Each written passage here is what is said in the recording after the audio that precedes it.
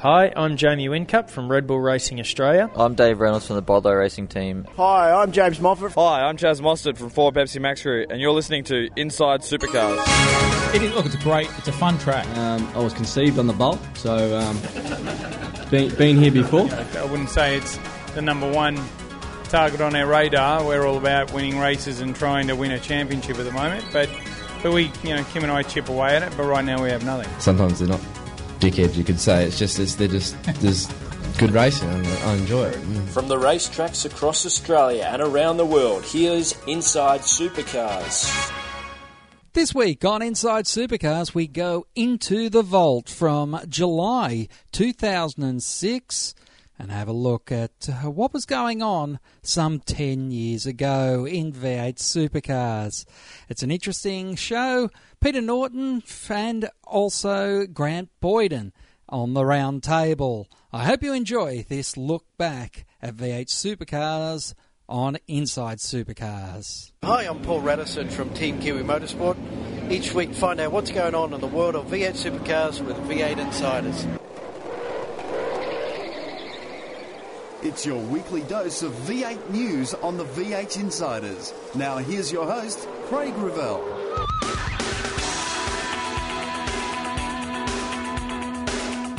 Murph wants drivers to have more say. If Visco and Teague are looking for ideas, which I've never really asked for, I believe there's a lot of people out there that have probably got ideas, and the boards themselves, we should actually speak to a few other people rather than keep it to themselves to work things out or come up with something to try. Warren Luff gets set for a big weekend. For us, we've just got to work on improving the qualifying performance, and if we can do that, we know that we've got a car that is definitely capable of finishing in the top 10 at the end of the weekend. And speculation on Ford Performance Racing's next driver continues to hot up as silly season gets into second gear. Ford and Holden say that V8 Supercars have to cut costs to continue manufacturer support. The red lights are about to go out on the V8 Insiders.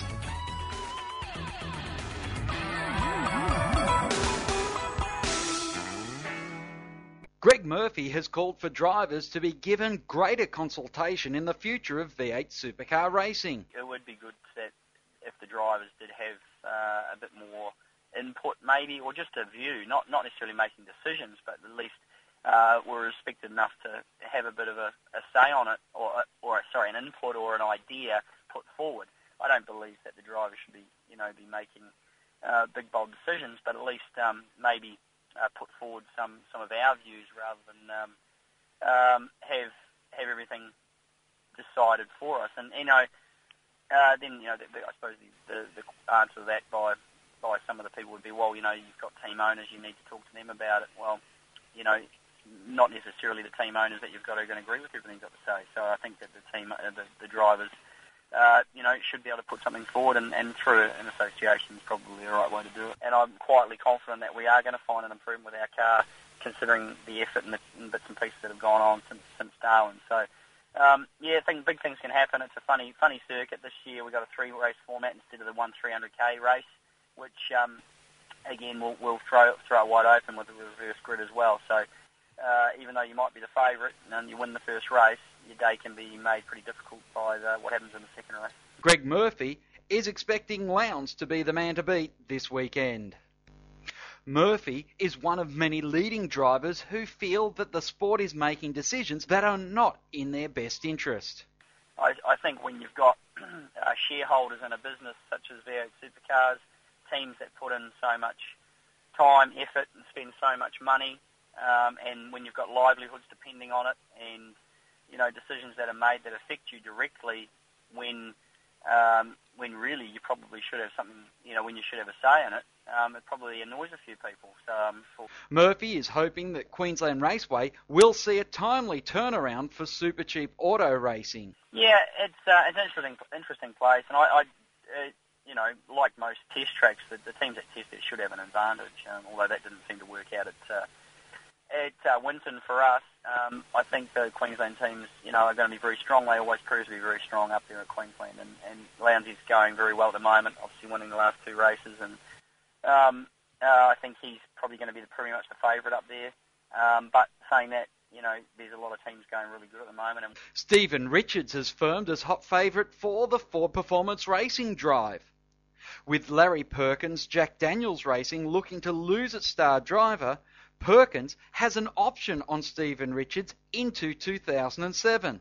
And it seems, much like what Ron Dennis is doing with Juan Pablo Montoya and NASCAR, that the contract is the starting point of the negotiations. Insiders have not ruled out David Brabham to fill the Ford Performance Racing seat, as Brabham has expressed a desire to return home, and the sports car race could be enticed by the now front-running team. Don't be surprised if Scott Pruitt's name doesn't start appearing.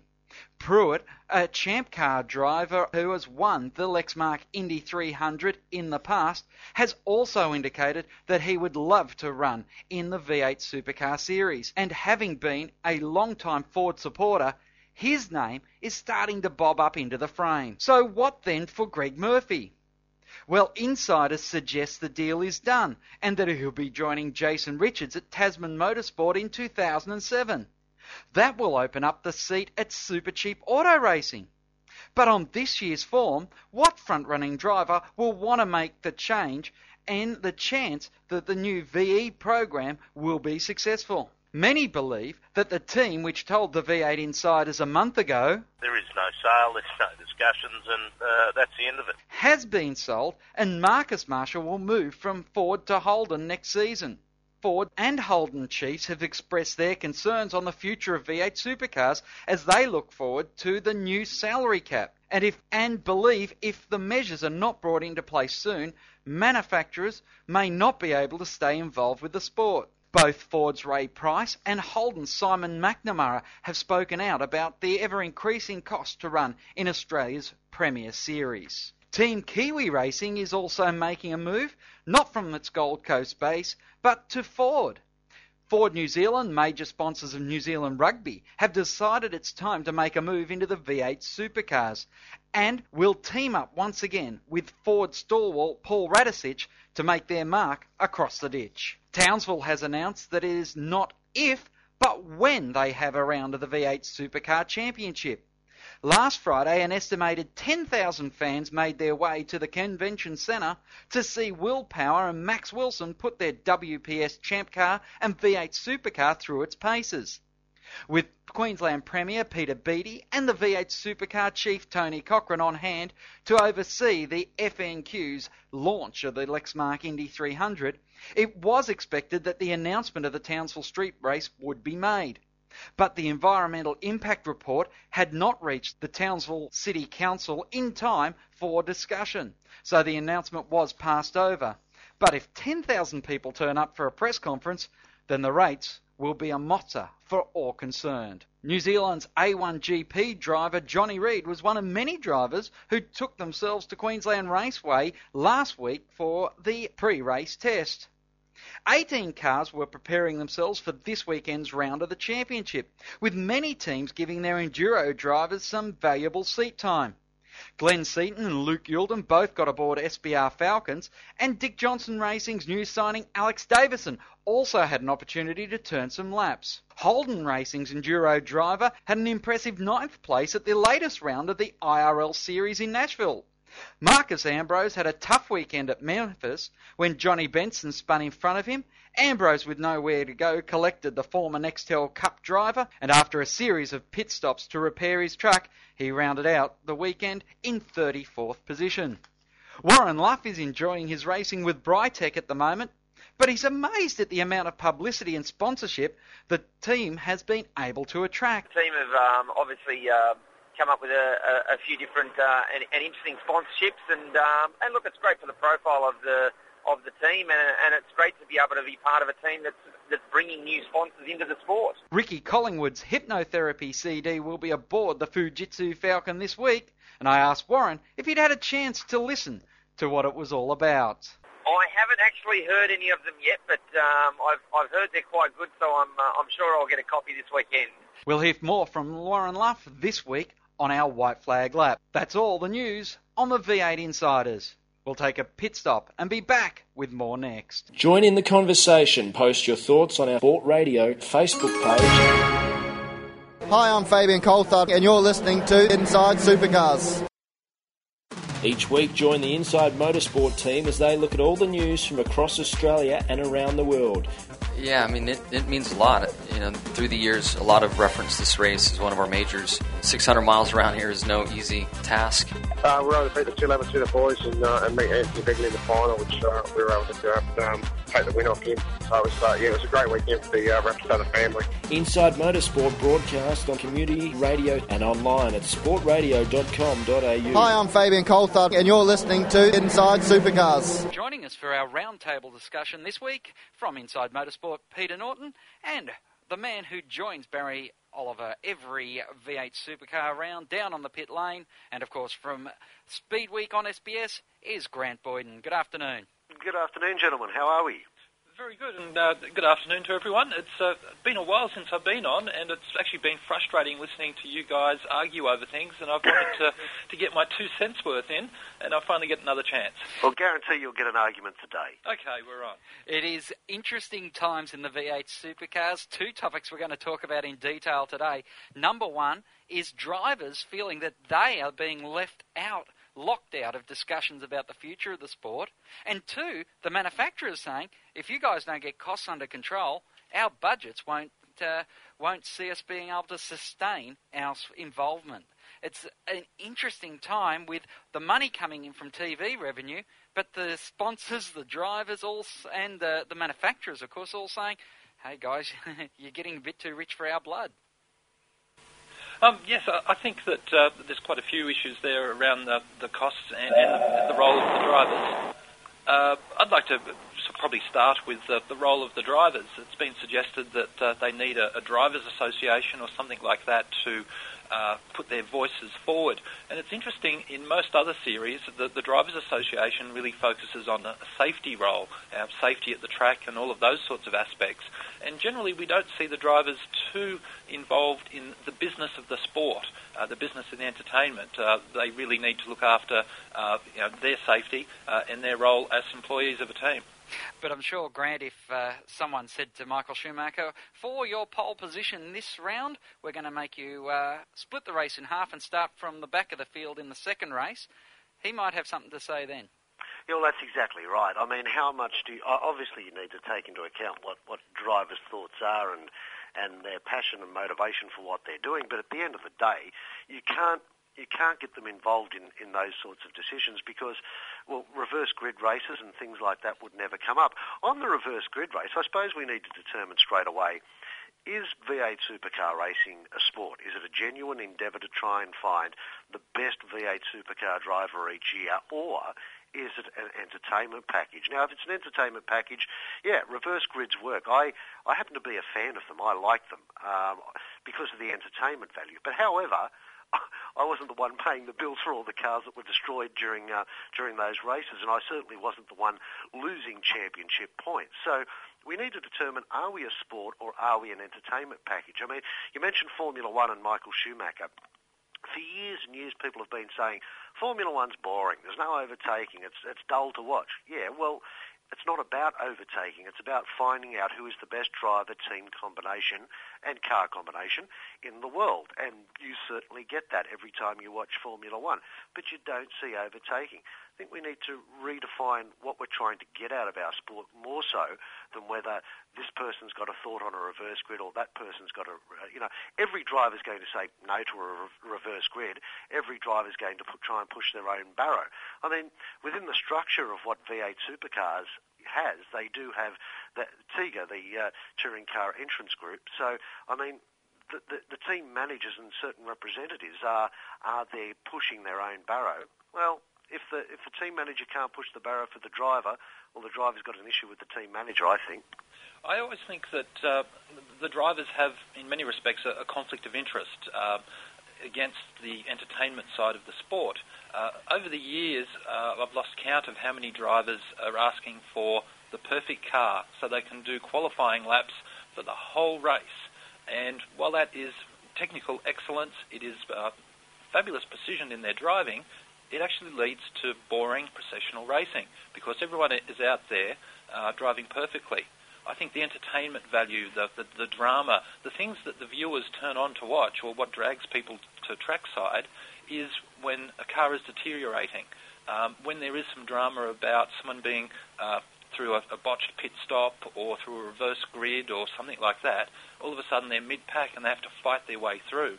I love the irony that reverse grids, they made the announcement that they would be stopped later in the year, after perhaps the best one up at Darwin. It came across through the TV very well as Craig Lowndes had to carve his way through the field.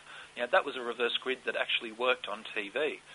So it is a little bit sad that there won't be too many more of them, but as Grant said, we're not paying the bills, so we can put our opinion forward without our wallet biting. Yeah, no, look, it does make it very difficult, and when you consider the new television contract for the up and coming years, let's be honest, Channel 7 and Channel 10 at the moment would like to have an entertainment package because that's what's going to attract viewers and therefore attract sponsors, etc., etc. We need to just determine what are we trying to achieve here. What is our main goal? What is our main purpose? Because you can't have reverse grid races and still be about the sporting endeavour. I mean, I look back statistically, Nigel Greenway, that does a lot of statistics for V8 Supercars Australia and for Channel 10 for that matter, and I work with him at the Formula One Grand Prix, does the win of a person who started from the rear of the grid but actually started off pole because of a reverse grid race, does he get credited with a race win? Therefore, should he be credited with a race win? Or should your Craig Lowndes or your Mark Scaife, the man who finished fifth in a reverse grid race, should he be given the accolade of having the most victories? It throws in a whole gamut of things for us to think about. But hey, look, at the end of the day, one of the things I love about motorsport, probably more so than the on-track activity, if you've got 40,000 people at an event, you've got 40,000 opinions on the way the sport should be run. And I've got to love people's passion and enthusiasm for that. And we're seeing it this year from drivers that are dead set one way or against it. We're hearing their real thoughts and where they stand on the issues. And unfortunately, I think in motorsport, with the rule bringing the sport into disrepute, we don't hear enough of what really goes on in the minds of the drivers and the team managers. Yeah, it's been good to get the opinions here on the Insiders. I know last week listeners to the Insiders Extra would have heard Brad Jones saying, hey, I'm a team manager and I find things out 10 seconds before the media and the rest of the public. And he put it down to there's too many leaks inside the V8 Supercar Series, and that's why people are left out in the dark. And perhaps one of the reasons why drivers aren't feeling they're being consulted as much is perhaps V8 Supercars Australia are going, but they're the first ones that let the cat out of the bag when we've got a big announcement. That's right. there's one way to put out a media release, tell somebody in pit lane, and let's be honest, a lot of the team managers, and I know this from personal experience, having done now 12 months of pit lane for V8 Supercars. Teams are players. They will put out little stories and little ideas, and not so much in press releases, but taps on the shoulder and things like that. You go and chase up the story, and you find that there's maybe not a great deal of fact to it, but it helped their cause to stir the pot. I mean, motorsport is psychological as well as it is mechanical and physical, and you need to keep that in the back of your mind as well. And Peter, of course, we talk about the fans' opinion. Generally, the fans like the reverse grid races, and when 10,000 people turn up to Townsville on a Friday afternoon to watch a launch of a IndyCar race, you know that race is going to really have some support. Yes, the fans really are the whole passion behind the whole machine, and we have to keep that drama and entertainment in there. Grant, I'd just like to get your opinion. You mentioned the 40,000 passionate fans liking the reverse grids, but many people have pointed out that it's too confusing, that the guy standing next to the fence can't follow what's really going on. Do people not give the fans credit where it's due, that they're actually pretty switched on? There are two things. I didn't actually say that they were fans of the reverse grid race. I just said that there were 40,000 different opinions on the way the sport should be run. But on that topic itself, yeah, reverse grid races do get rather confusing when you're at a racetrack. In fact, quite a few races, even if they're not reverse grid races, can get a little bit confusing. But the one thing that I've always kept in the back of my mind as a commentator or a pit lane reporter is never, ever underestimate the knowledge bank of the person sitting up on the hill, because in Australia there are people that live, breathe and eat V8 supercar racing. I have the pleasure of catching up with people that have been in New Zealand with me, have been at Barbagallo with me, have been in Darwin with me, from one stretch of the planet to the other side of the planet almost, as far as we're concerned here in Australia. And I don't have to pay for my airline tickets. They do. They're that passionate about their sport, they follow it. And if I ever think that I've got a better knowledge bank than they have, I'm committing, I suppose, what you'd call commentary suicide, because they know the game. Yeah, I think you're right. I think it's a very good point. V8 supercar fans do have a good knowledge base, and we need to keep that in the back of our mind too. So is it entertainment, Grant, or is it pure sport? I'd like to look at the sporting side of it myself. Look, I thought I was one of those people that was in favour of the reverse grid race because it did provide entertainment, it did provide drama at, V8 supercar rounds. And I think, I don't even think that's been lacking in years, to tell the truth. I can find positive reasons for nearly every driver in the field to win and for every team to have success.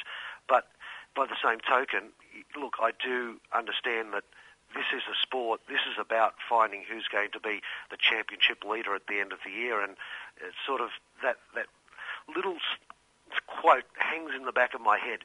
Why should we penalise somebody for doing something right?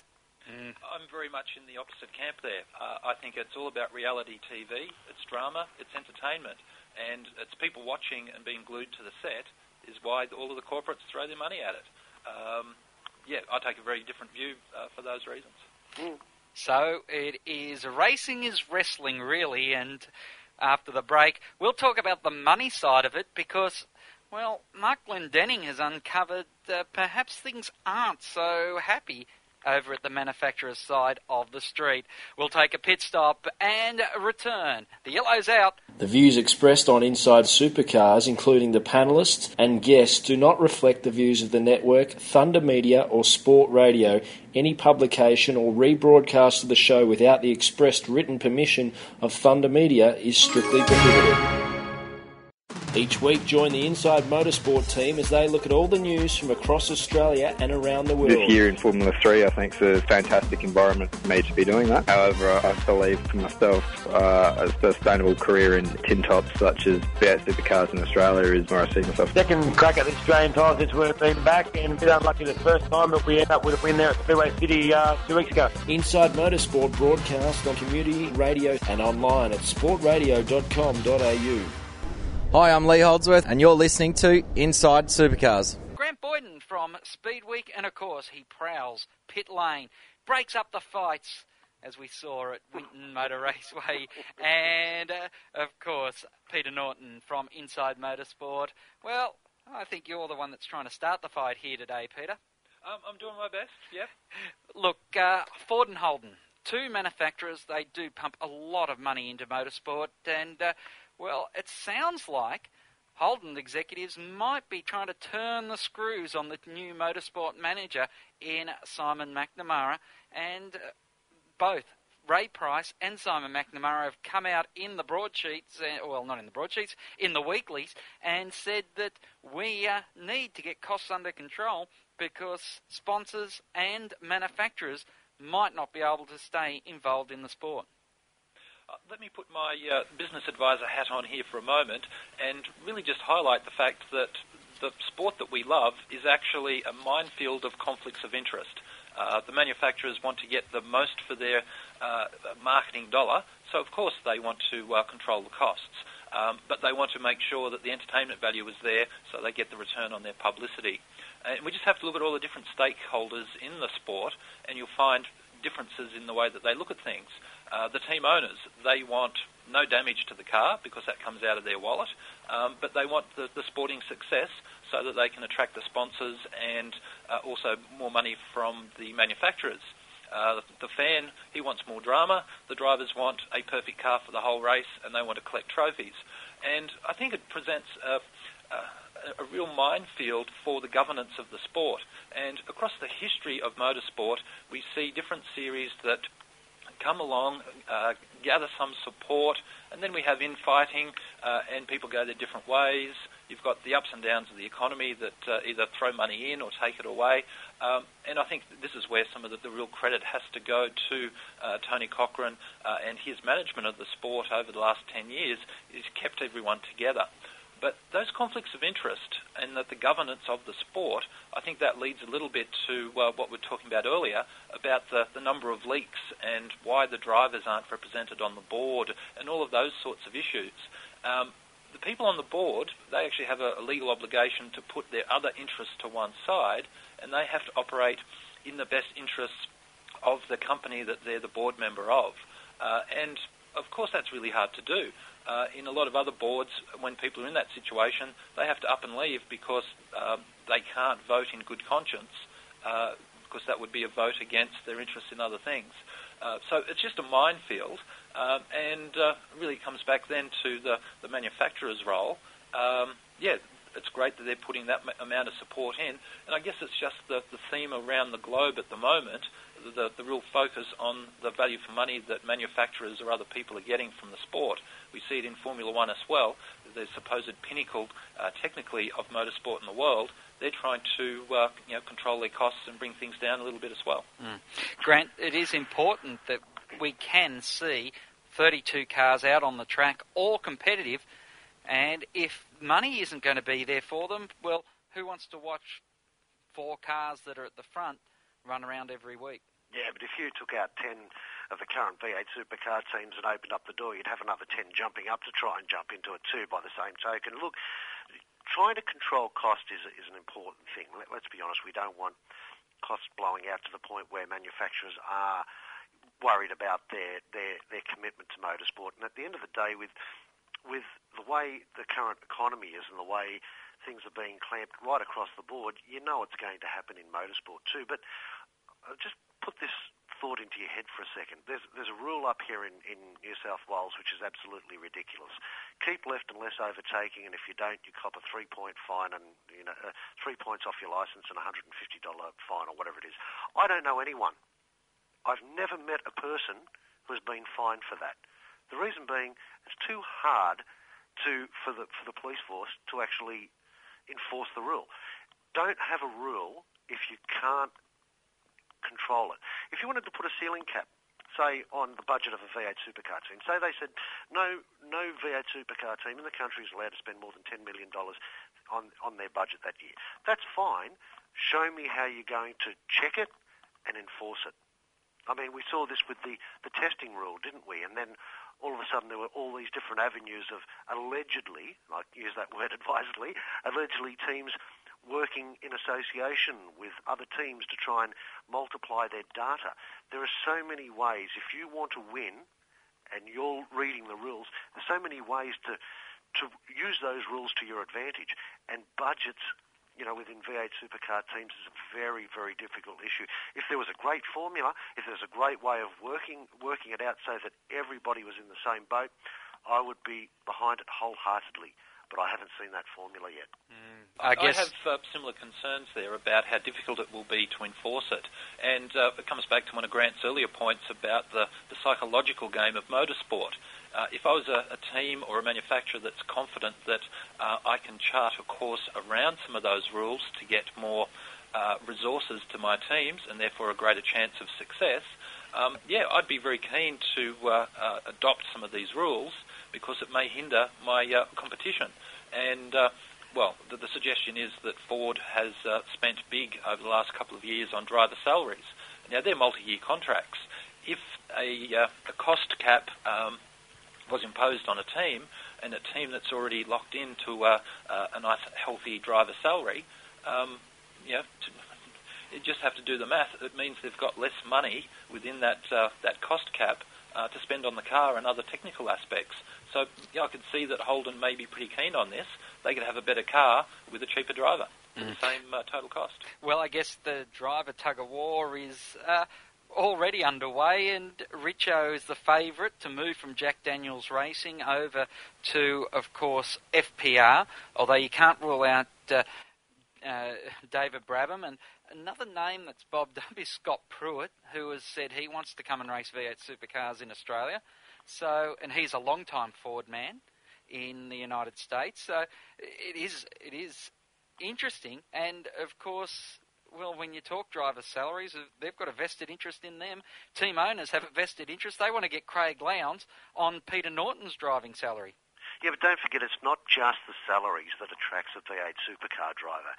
It's the merchandise and the percentage of merchandise that they can scoop off the top. You know, they get a certain percentage, well, some of them do, a certain percentage with their name on a cap or on a T-shirt, and then a further percentage of any team merchandise that's sold with just their team logo on it. I mean, it's not just about how much money we can get in our contract, but what sundries can come underneath that too. And that's why, once again, that salary cap's very, very difficult to work on for a driver, let alone a team. And I think it goes even a little bit further than that, it's about building a driver's personal brand, something that increases their value for the whole of their life. Yeah. What value would you put on Peter Brock as a personal brand? And that's where Steve Richards, I think, has an interesting little decision in front of him about leaving the marketing might of Jack Daniels. He can build his personal brand in that area exponentially by being Mr. Jack Daniels Racing. It's not necessarily about having his name on the hat, but just the profile that role will build is extremely valuable. You're no fun, I agree with you. Hey, I tell you what, though, with Larry Perkins only having one licence next year until he can buy a new one, could Stephen Richards take Jack Daniels Racing to FPR? I don't know. I don't know what sort of contract they have. That would be the interesting one, because FPR, Caterpillar have said they'll only sponsor one car and they might not be back next year. Could we see one car at Jack Daniels Racing over at Larry Perkins, but having to sub off a second car off FPR perhaps to be able to fulfil their sponsorship requirements of two cars in the V8 supercar field? I think it's a bit of an outside chance. I've always admired Larry Perkins as a bush lawyer.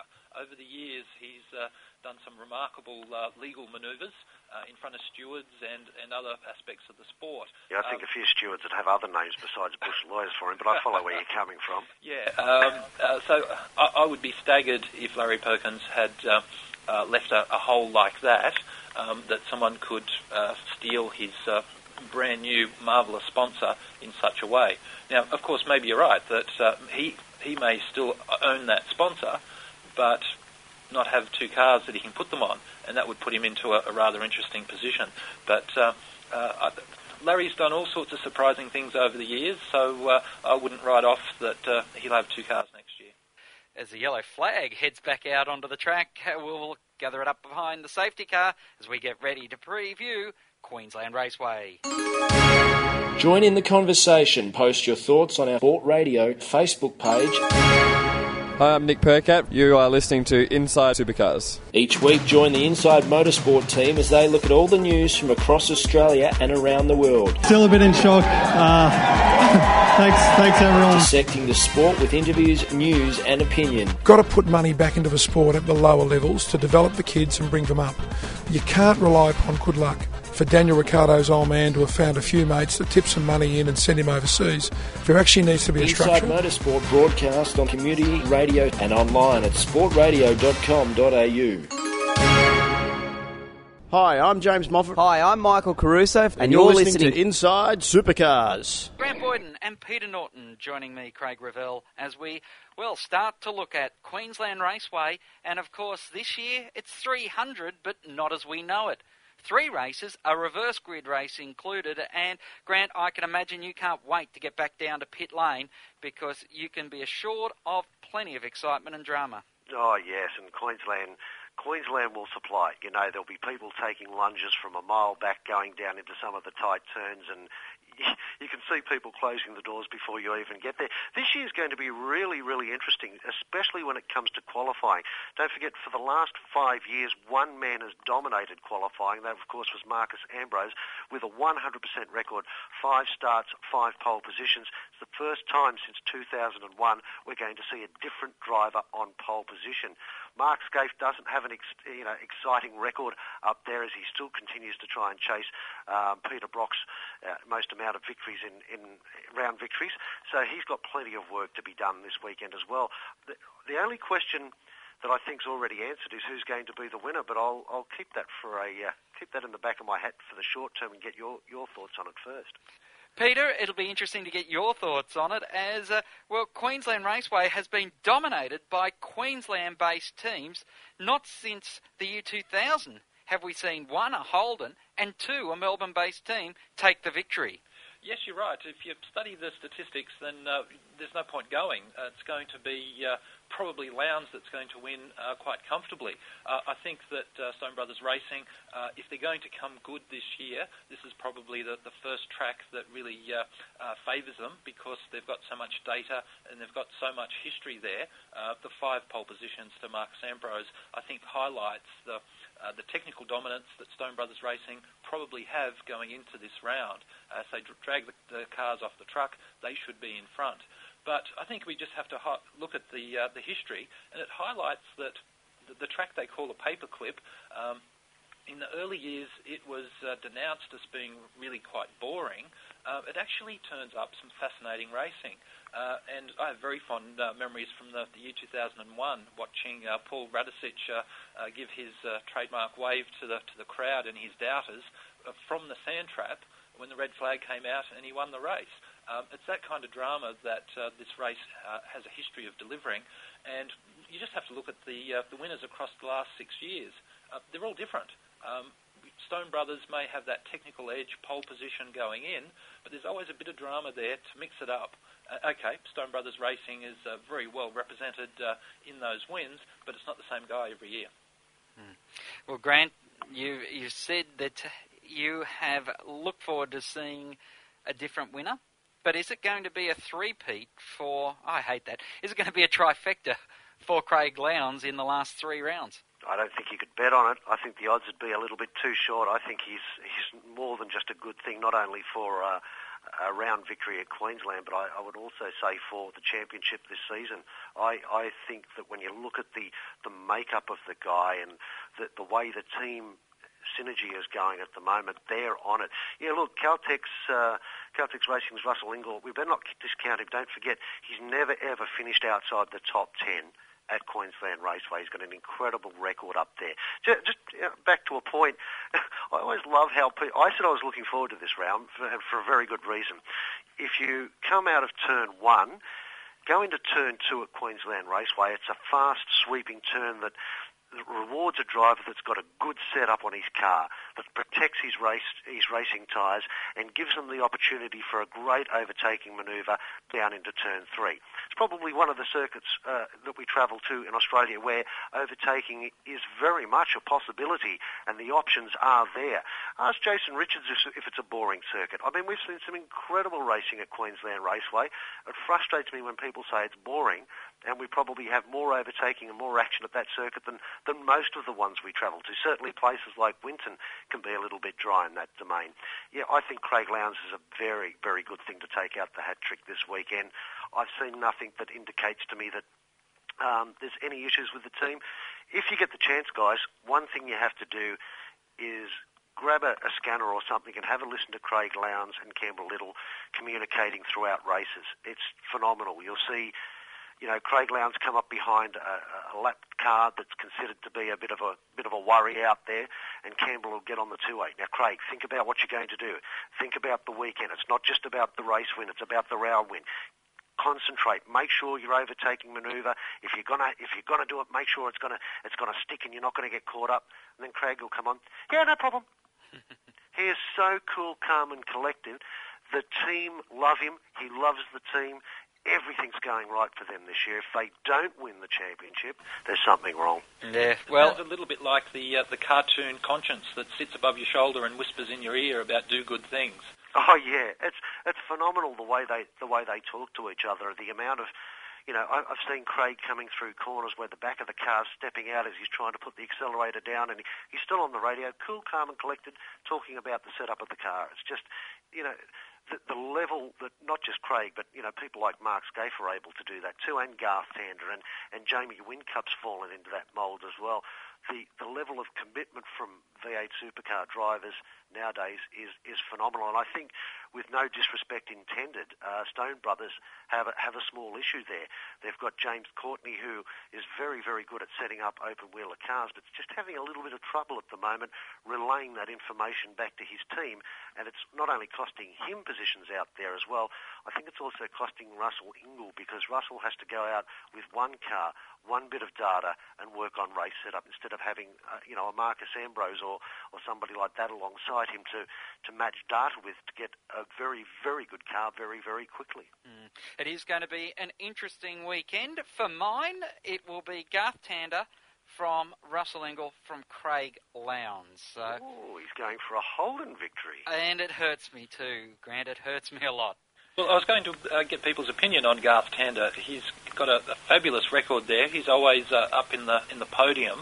But do you think the Holden teams can have that extra little something to get to the front? I think they were shamed at Winton for mine, and they want to make sure when they get to Queensland Raceway, which really Queensland's seen as Ford country and Victoria's seen as Holden country. I don't think anyone would disagree with me on that.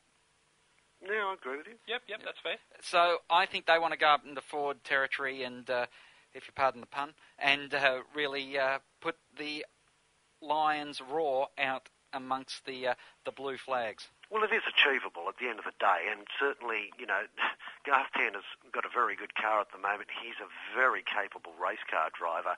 He's approached his championship very differently to, I think, most people. He's been there consistently, collecting points, staying out of trouble. In fact, Hidden Valley was his first time on the podium as a round victor, or up in the top three of at the end of the round. That may be just a little bit of a monkey off his back. So you might be on a winner there. You might be on the right thing. If you look at the way the two teams operate, and I'm talking about Team Better Electrical and HSV Dealer Team, or the Toll HSV Dealer Team, you just have to give it at the moment to the Better Electrical team. They just seem to have a little bit more synergy going for them. I think you're not without hope, but I would certainly classify it as an upset. I would say, Peter, just before I get you to slam me, I would say that the thing about Garth Tander is his teammate is right there with him. Nothing between them in split times. That means two cars, data, completely valid. Yes, I think that is a real benefit for that team and contributes to the success they've had this year. In my picks for the race, I definitely have Garth Tander up there on the podium somewhere. His history there is just so strong, including, I think he's still the current lap record holder. So while it may look boring to the uninformed person, the track is actually extremely technical, and Marcus Ambrose obviously mastered it. Garth Tander's also a master of Queensland Raceway. It's just whether the lack of testing miles there has the Holdens in that small disadvantage. My pick, having studied the form guides, studied the press releases and all of that, I have to agree that Craig Lowndes is a very strong favourite. He's got my money. A couple of weeks ago, you guys chatted about at the end of a V8 race when a driver doesn't win, we don't see people crying as they walk away. I think if Lowndes does not win, there'll be tears. Yeah, I couldn't agree more. Interesting, Craig, you mentioned that Garth's got a very good teammate, and I think we need to pay a little bit of homage to Rick Kelly at the moment. This year, I believe it's a very different attitude that we're seeing out, both on the circuit and off the circuit, from Rick. He seems to be more relaxed, more calm about his media commitments. He's more willing to chat with particularly the media and the fans. I think he's really starting to come to terms with, and let's not forget he started at a pretty young age, I think he's starting to really come to terms with what's required to be a potential legend or a future hero within the V8 supercar ranks. And yeah, I think he's a little bit of a dark horse at the moment. I watch him with a great deal of caution when I'm making predictions in races. Well, it is time for us to wrap things up. Grant, pleasure to catch up with you. Look forward to seeing you on the weekend. And, of course, Peter Norton, it's always a pleasure to catch up with you. Thanks guys. Thanks, Craig. It's a pleasure. Thank you very much. Good to catch up with you both. The White Flag Lap is up next when we return. Join in the conversation. Post your thoughts on our Facebook page, and to ask a question, email insiders@sportradio.com.au. Each week, join the Inside Motorsport team as they look at all the news from across Australia and around the world.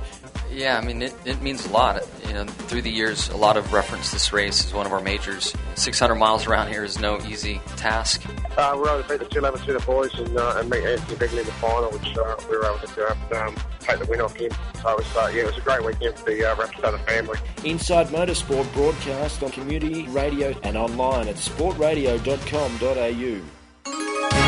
Hi, I'm David Reynolds from Bottle Racing Team, and you're listening to Inside Supercars. Our White Flag Lap, we speak to Warren Luff.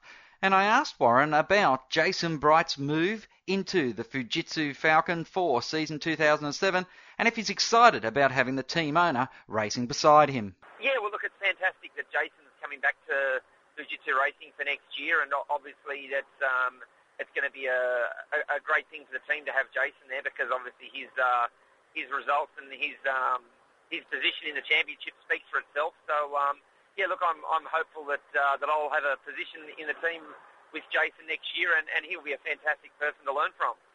For yourself, though, the season has been one that you've been able to build on constantly. Going to Queensland Raceway this weekend, what are the goals? Look, I think for us the big thing is we're constantly trying to work on improving the qualifying speed of the car. Over the last few races, we've started to show that we've got a quick car in the races, and Darwin was proof of that in the reverse grid race. We had one of the quickest cars out there. But for us, we've just got to work on improving the qualifying performance, and if we can do that, we know that we've got a car that is definitely capable of finishing in the top 10 at the end of the weekend. You are also, well, getting an interesting combination when you come to the Sandown and Bathurst races with a pretty quick driver in Macro joining you. Yeah, look, it's great to have Adam on board. Obviously, look, his results speak for themselves. He's leading the Fujitsu Development Series at the moment, and he's doing a good job with that. So yeah, look, we're hopeful that he'll be a good attribute to the team and do a good job and keep it sensible, keep it straight, and help us score as many points as we can towards the championship. Now, I've got to ask you, going into Queensland Raceway, you've got the Hypno tapes on board. Have you listened to them? What do you think? I haven't actually heard any of them yet, but I've heard they're quite good, so I'm sure I'll get a copy this weekend. And, of course, the name change. You're going to become Ricky Bobby, of course, from Talladega Nights fame. I guess it's one thing, we've seen a few high-profile sportsmen change their name before, but what's the process in that? Can you tell us what has to be done so you can actually drive the car as Ricky Bobby? Well, look, we're just going through that process at the moment. We're just trying to find out from, obviously, a legality point of view, and there's a whole usual thing. You come up with a great idea, and then there's all the red tape that gets in the way of it. So, look, we're just going through that at the moment, but with the joint promotion with Sony Pictures, Talladega Nights, we've got a huge promotion sort of revolved around that, and yeah, one of the interesting things is for me to run as Ricky Bobby, which is Will Ferrell's character in the movie at Bathurst. But we'll just have to wait and see as to whether we can actually do it. Have you had to approach Interpol to change your name and stuff like that? No, I'm not actually doing a complete name change via Interpol. We're just trying to do it just as a racing name. So yeah, no, I won't be getting a new credit card with the name of Ricky Bobby on that. Gee, it could just get you out of a few jams, particularly when you're racing over in New Zealand.